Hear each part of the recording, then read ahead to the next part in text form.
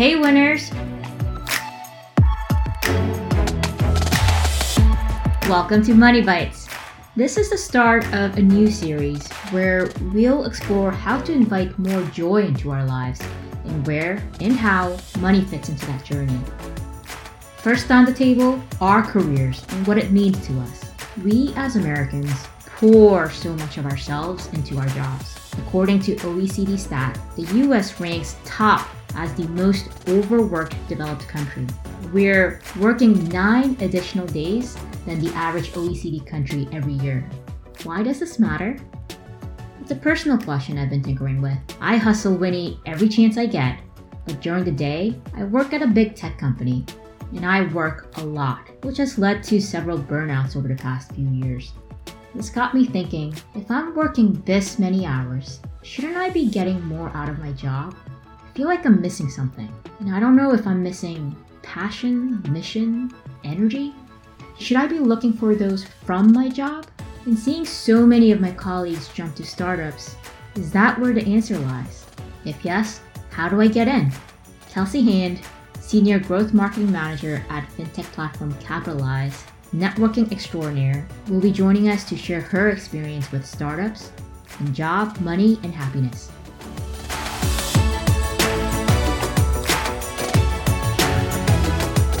All right.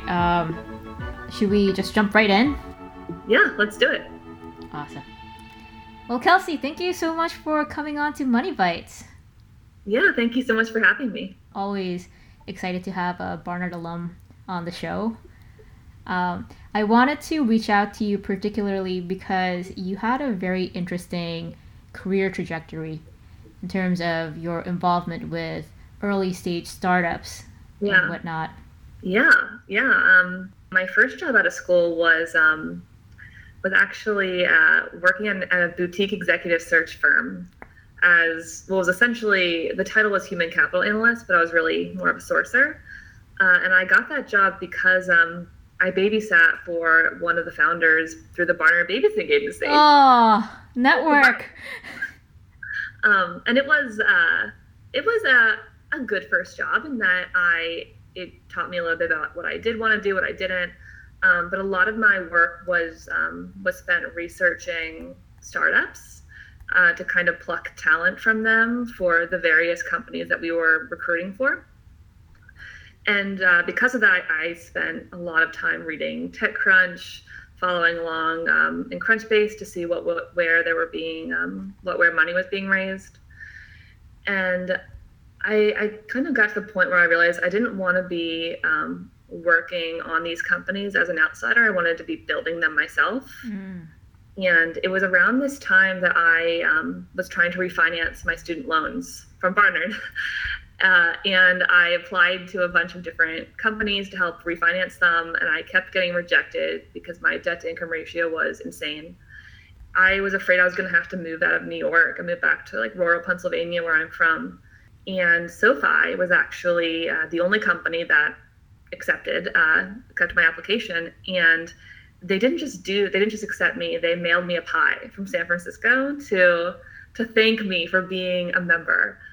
It was the first time in my life that I viewed my student debt as not something shameful. Like I was part of a community. I felt so much gratitude to them.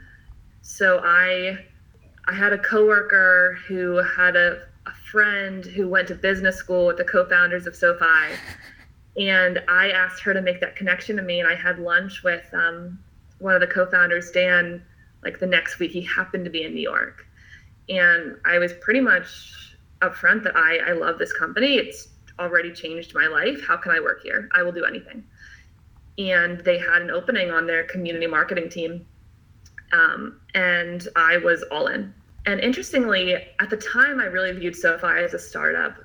And they were in many ways, and like in retrospect, but when I joined, they were 750 employees. So they were not an early stage, we have no resources, right? They had so many resources, but they grew almost faster than they could.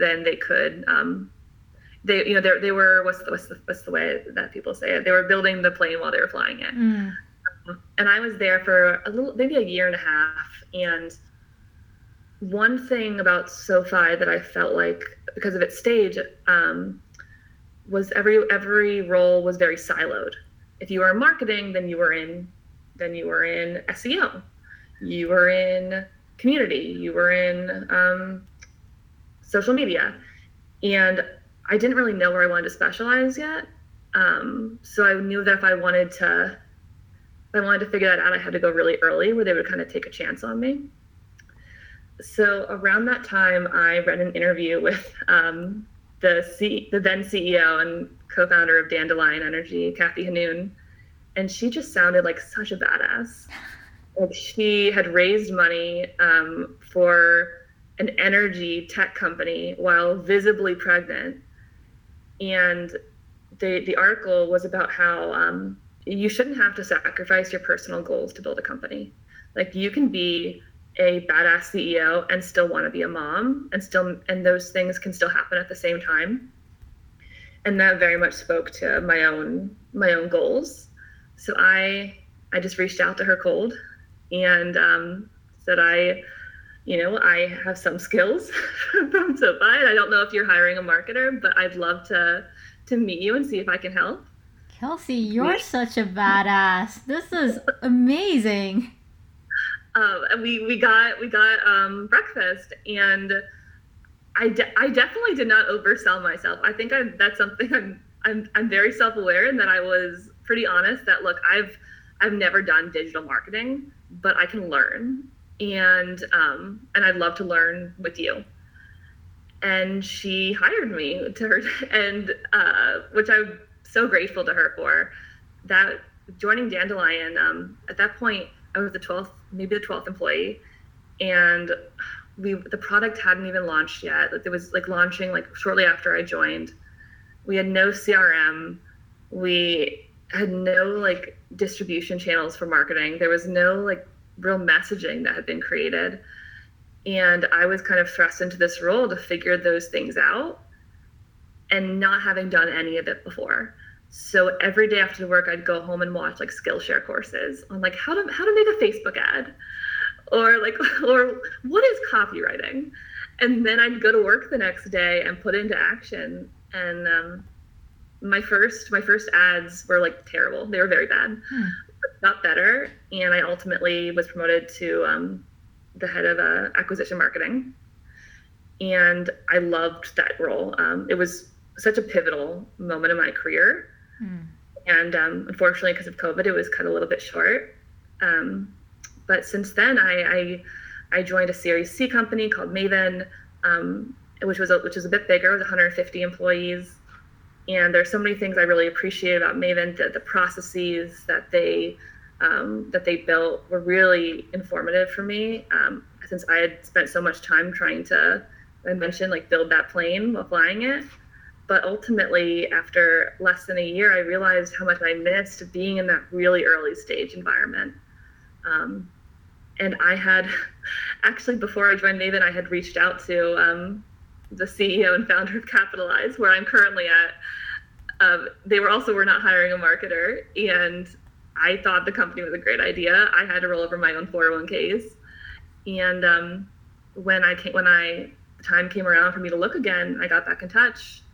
The timing was right. So that's where I'm at right now. Could I just say you're so cool? You're really chartering your own path. This is so cool. First off, it sounds like you're really connecting the dots yourself. How are you coming across these companies? Yeah. One way that I think about finding these companies is I usually get a free trial to Crunchbase. The sort of the database where you can see when companies raise money, because when a company raises money, they're usually ready to hire. And I will go through every company that's gotten financing in the last 3 months, and we'll go through each one to understand what the founders look like, what's their background, what's the mission, and also what the team currently looks like. If there isn't anyone on marketing, then there's usually a need for an early stage person, even if they don't have a role open yet. So as I'm kind of going through this list of companies, I'm also seeing if any of them check off some of the boxes. Is there a female founder? That's something that I really look for a lot. Like, what does the board look like? What does diversity of the team look like? Before even reaching out to see if I can see myself at this company. Is there a particular reason why you continue to gravitate towards early stage companies? Yeah, definitely. At early stage companies, you're judged more on your potential than what you've done before. And there's a lot that I haven't done before. In startups, they're more accommodating to that. It's always about proving yourself and what you can do next, and not necessarily what you've already done before. From my understanding, it feels a little bit different with larger, more established companies, where it's often based off of your career trajectory getting you to that point. But in an early stage company, you really have room to play. I'm working across a ton of different marketing channels right now. And if I was in a larger company, I wouldn't have the opportunity to do that. I'd be able to watch someone else do that and be able to pick their brain. And that's valuable in its own way, watching an expert work.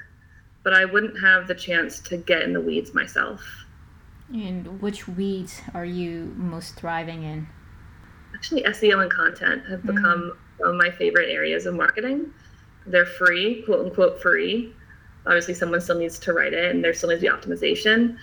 But ultimately, that is what makes you a thought leader in your space, is delivering this value to your audience.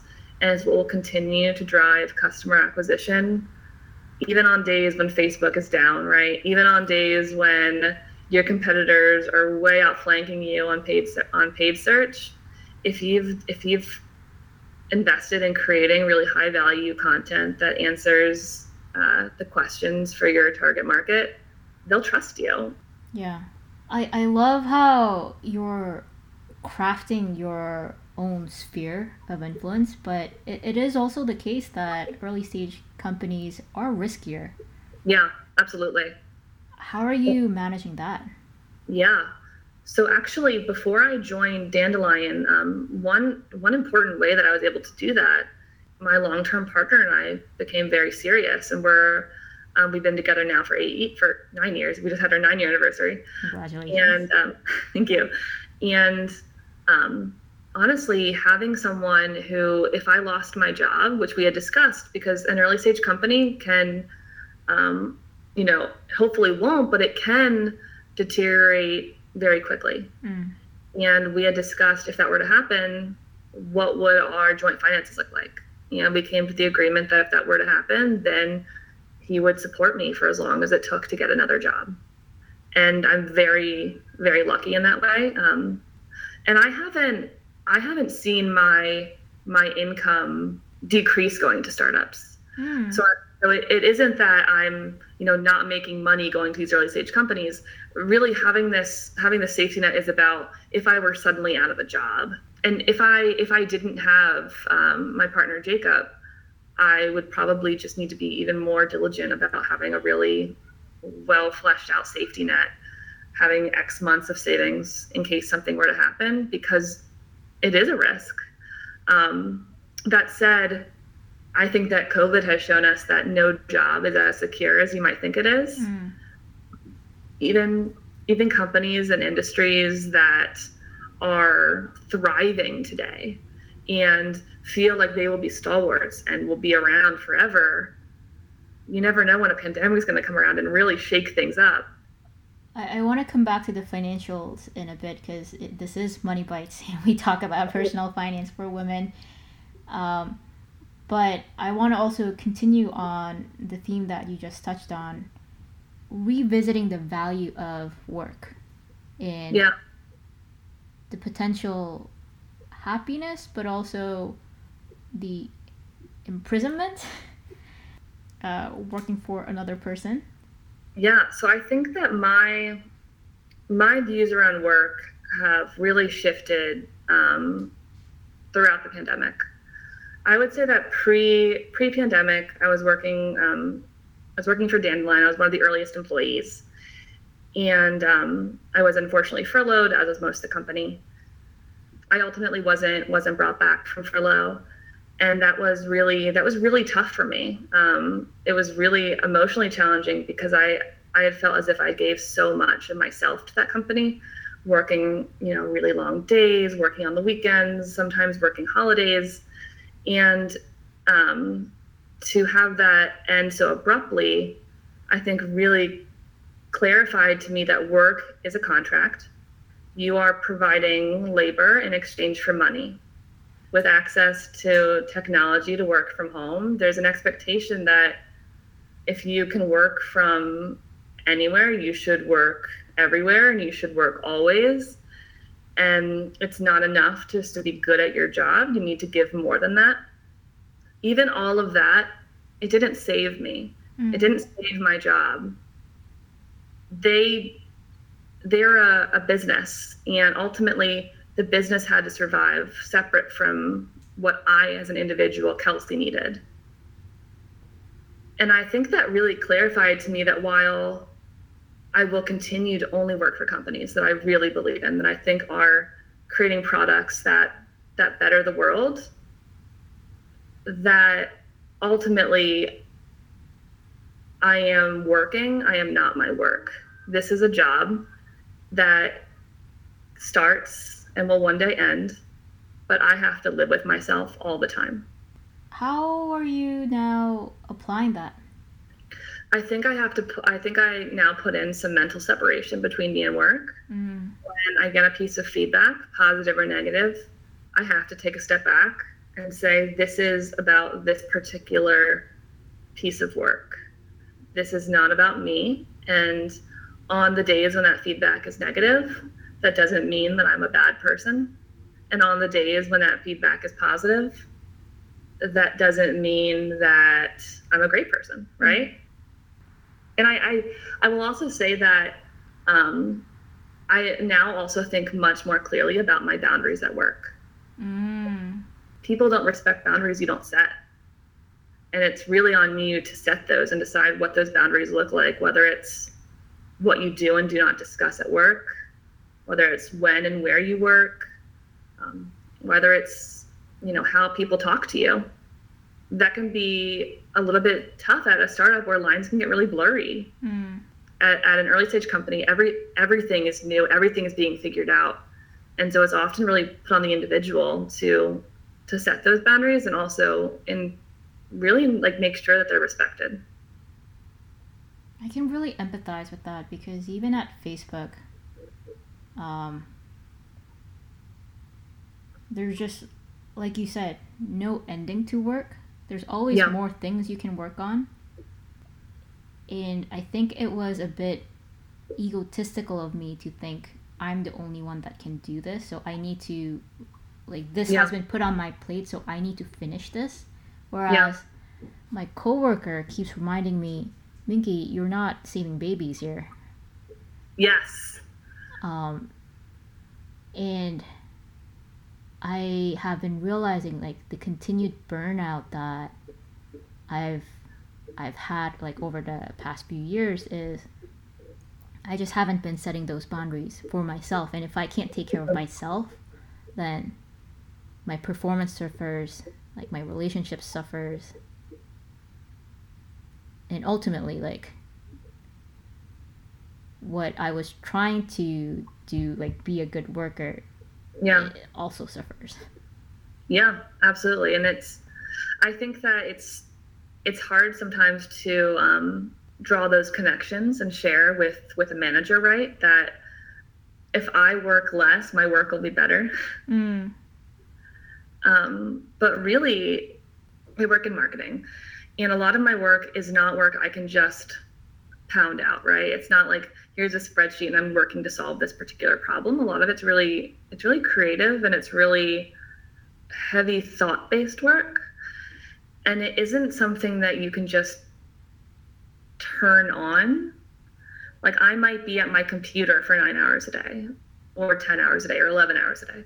Not in all of those 11 hours am I able to generate the kind of ideas and work that will have a real impact. Sometimes that only comes 1 hour a day.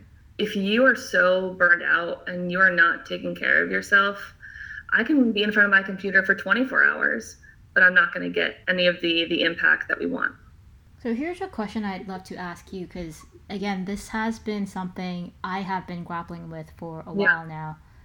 I'm not sure if I am searching for a better job that's somewhere existing out there that would give me happiness. So still happiness from the job, but it's something different, versus me needing to, dig in my heels and, I don't know, do yoga and find nirvana within. You get what I'm saying. So it seems like you're sort of thinking along the same path. What I preach is not always what I practice. I don't believe that there is a perfect job. I think that of the jobs I've had, all of them have great upside that I'm proud to have been a part of, and people I am proud to have worked alongside and worked for. But I don't believe that there's any job that will make me happy. I don't believe that there's any one role or any one job that is sort of the key to making me feel successful and making me as happy as I want to be. I think that there's kind of a myth that work can do that for you. By putting all of your hopes into that, I think that when a job doesn't live up to those expectations, because people are people and businesses are businesses, you risk feeling like a failure, right? That's when you risk feeling like you're not successful, like you're a letdown. The mindset I'm trying to approach is that this is a job and it can be a great one, but it's ultimately a chapter in my life. How am I finding happiness, right?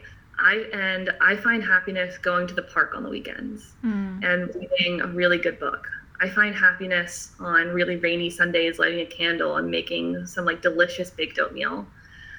I find happiness, curling up with my partner on our sleeper sofa and watching scary movies all day. And those things, those are your life. Work is not your life. Work is work. And it's easy to conflate the two because you spend so much time working. But that's not who you are. You are those Sundays, right? You are those days in the park. Those are the things that you think about and that you'll think about, at the end of your life. You're not going to think about, I wish I put in a 13-hour day instead of a 9-hour day. Life's hard. It is hard. It's really hard. And I say that as someone who, I work all the time. And I'm starting to think through how I can build a sustainable schedule that still meets business goals without burning myself out, right? I've been thinking a lot about, planning to become a parent in a year. How can I build some time in now to ease that transition a little bit, because it feels impossible to have to work really long hours and still make time to nurture a tiny human. But I don't think the answer then I guess you just can't work at a startup. Why do I have to change? Why can't work change? On that note, I'd love to go back to the financials. One thing you mentioned that I was surprised by was you said that your salary didn't take a big hit.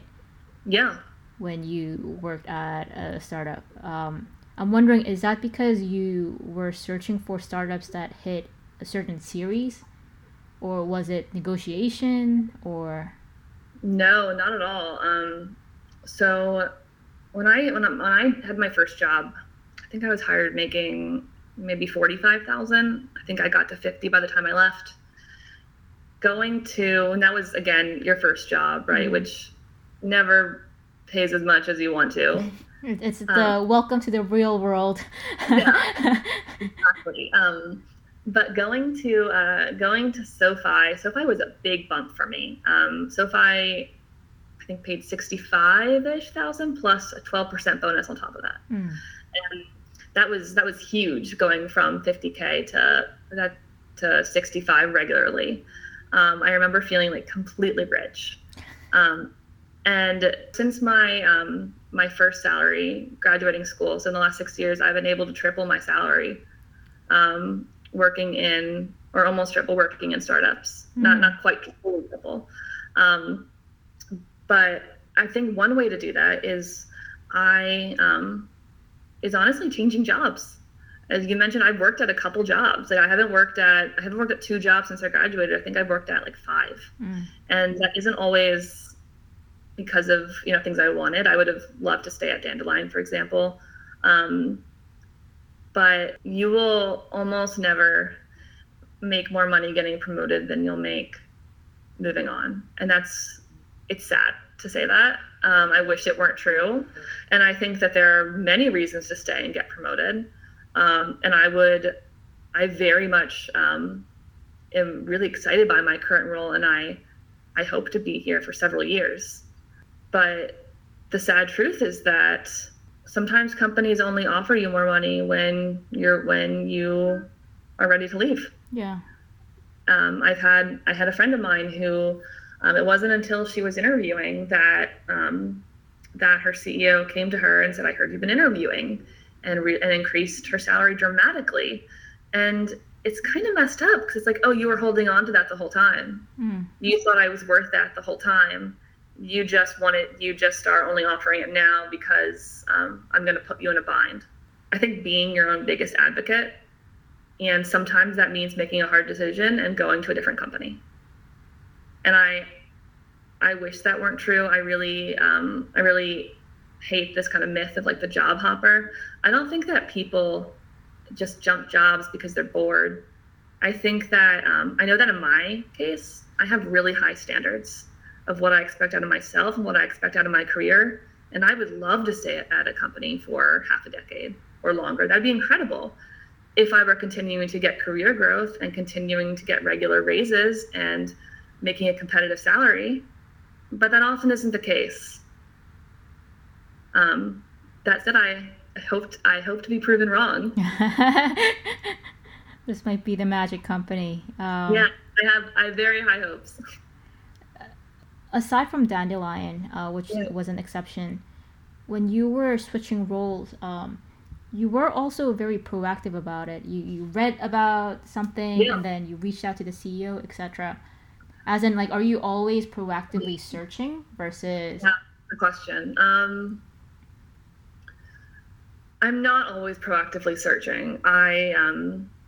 For example, right now it's, as everyone knows, it's a really hot recruiting market. As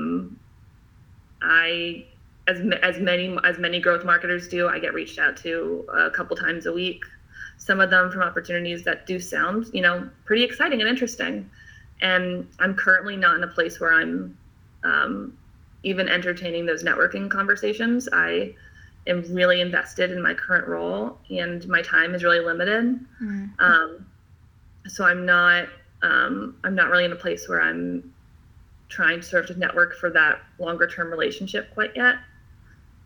But I do sometimes, if something does sound really interesting, I'll take the call, not because I want to leave or I'm ready to leave, but for that relationship. It's less often these days, but I'd say that I also never say never. Yeah. I think that it's helpful and opportunistic to always be chatting with people within your own time limits, right? Within your own bandwidth. If only to kind of practice your pitch, as well as to continue to make those connections. I recently was reaching out for recommendations in my network for a particular type of marketing consultant, and a lot of people I reached out to were people who I'd actually spoken with in past interview processes, who were very helpful now, and they're folks who I very much respect and I think are incredibly intelligent. Those jobs didn't work out for whatever reason,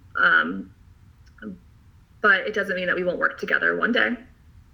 So I think there's a piece of like making sure that you are building those connections, knowing that they might pay off later on. And that's how Capitalize came back around, right? When I first reached out to them, they were 3 employees. Like they were too early to hire a marketer. Yeah. Really, in retrospect. But I'm happy that I had those conversations then, because this past February, when they were starting to think that it was time to bring someone in house, and we got back in touch, we had that foundation. If an incredible opportunity comes knocking at the door, you don't turn away just because it's been less than a year, right? That's those kind of time limits of how long you need to be somewhere to leave. Those are just constructs made to make you feel bad. I feel like I want to pay you to help me find my next role. You seem amazing at this. I would love that. Actually, I'm laughing because my partner is always telling me that I should start an Instagram, starting up with Kelsey. Yeah, I'd subscribe. I love startups. I'm happy to work in them. Working in a startup, like 1 year at a startup is like 5 years anywhere else. Yeah. One, in terms of the hours you work, but also in terms of the like the personal and the professional growth. This has been amazing. Thank you so much for walking us through your journey. Yeah, of course. And on the note, if you've changed jobs, you have to check out Capitalize, right? To roll over your old 401k. Let's talk over some alcohol sometime. Perfect. That sounds amazing. Great. If you ever start that Instagram handle, starting with Kelsey. Starting with Kelsey, yeah, I will. I'll let you know. Yeah, I'm gonna put a link to this post. Awesome. Cool. Thank you. Yeah, thank you so much.